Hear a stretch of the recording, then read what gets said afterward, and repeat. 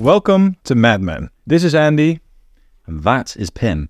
What are we talking about today, Pim? Today we are talking about the things that people get wrong with champion. Champion, yeah. Can you have more than one champion, Pim? Yeah, you can. You can, right? Which is something people get wrong, I think. I've lost count of the amount of times I've heard people say, well, you can't have more than one champion. I think you will have one primary champion, but then, we typically think about someone at first being a coach, a contact, then a coach. Mm-hmm. Ultimately, they might, and hopefully they will become a champion. Mm-hmm. And then you might find another secondary champion or someone else who will become the primary champion. Yeah. Right? That can happen. And I think that leads nicely to what is another thing that people often get wrong is that that person's my champion. I've done a 10 out of 10 job of identifying and testing and confirming that they're my champion. They're definitely the world's best champion I've ever had, right? Yeah. And now they're always going to be my champion. Doesn't matter if anything happens, they're my champion. And we know that's not true because a number of things can happen.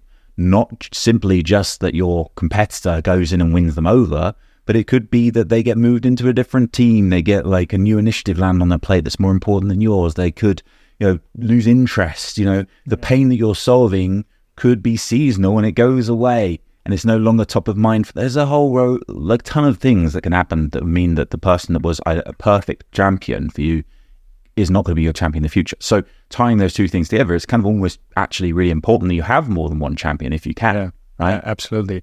I also think about it in the context of multi-threading, because if as the salesperson you own that relationship with a primary champion, sure, that's most of the time the case, right? But then when you have a secondary champion, especially if you think about it in the context of a partnership between an AE and an SE, how powerful is it for that SE to have that sort of secondary technical champion, so that when something goes dark, when someone leaves, you have that backup solution almost to keep things going, right? Yeah. Have clarity. For sure. Another topic that I think that people get wrong is they think that they get what I get when you call me, Pim, which is happy ears. Right. Which happy ears are nice when it's your friend calling you, but it's not good to have happy ears with your champion, is it? Yeah, absolutely. And the thing is, as sellers, you wanna be selling, right? And so you're looking for that person that can be your, not partner in crime, but sort of your partner, going through the motions, building all the things that you need to build to ultimately come out on the other side successful and go into value delivery. Mm-hmm. However, the person being friendly, responsive, and giving you information, maybe coaching you on how to win, doesn't necessarily become your champion, because we think about a champion needing more than just that in order to be an effective champion, right? Yeah, they can have all of that. You talked about that, which is good.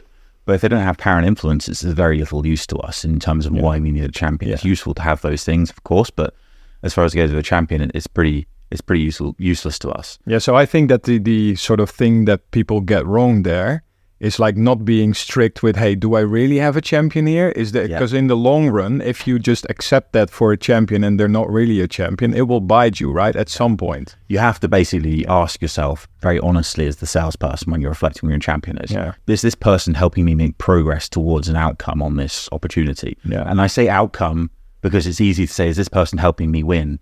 But actually, that ties back to that happy ears thing. If we're just looking for someone that's making us feel like we're winning, that's not necessarily winning. That's just happy ears. So we're looking for an outcome, and we want to get to an outcome, which is that we either, we are winning, but of course, second best thing to do is to lose fast. Yeah. And so we're looking for that person to make progress with us. The disciplined approach, if we can call it that, of really being okay, is this person really going to be the champion? Do they check out against the traits that we have there? Have we fully tested them, right? Yeah. That's very difficult to do on an individual level as a seller, right? So for leaders, it is imperative to have that environment. And I think, as it pertains to going wrong sometimes, the onus of this is sometimes too much on the seller and less on the environment and leadership as a force multiplier there to create the environment where sellers can say hey, this person, great contact, maybe a coach, champion, probably not.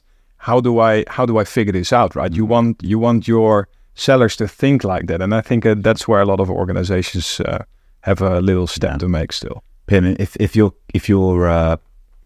contact that we're defining as potentially a champion tells you, hey, don't worry, Pim, I'm your champion.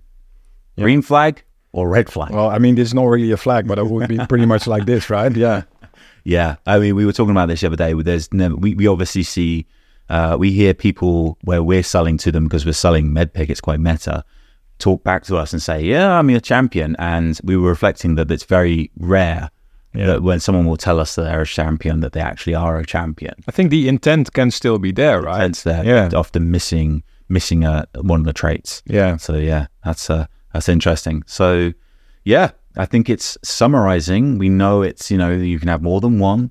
It's that, they're not always going to stay your champion. They can change. The mistake you can make is to have happy ears and to believe them and, just align behind the person that's always giving you the good news, the things you want to hear. Champion will also give you the bad news. The champion has to give you the bad news because it's like, that's how you know that they have a vested interest, because they're coming to you saying, oh no, competition was in today and they talked about this and it was really good. Yeah, a question to ask yourself there, and I think that's another thing that takes a bit of discipline, but also the environment to really feel confident in doing that. It's like, what do they win if we win, right? Yeah. Are we really aligned here? If you cannot answer that clearly, there's some work to do. That's interesting. Yeah. Okay. So, Pim, cheers.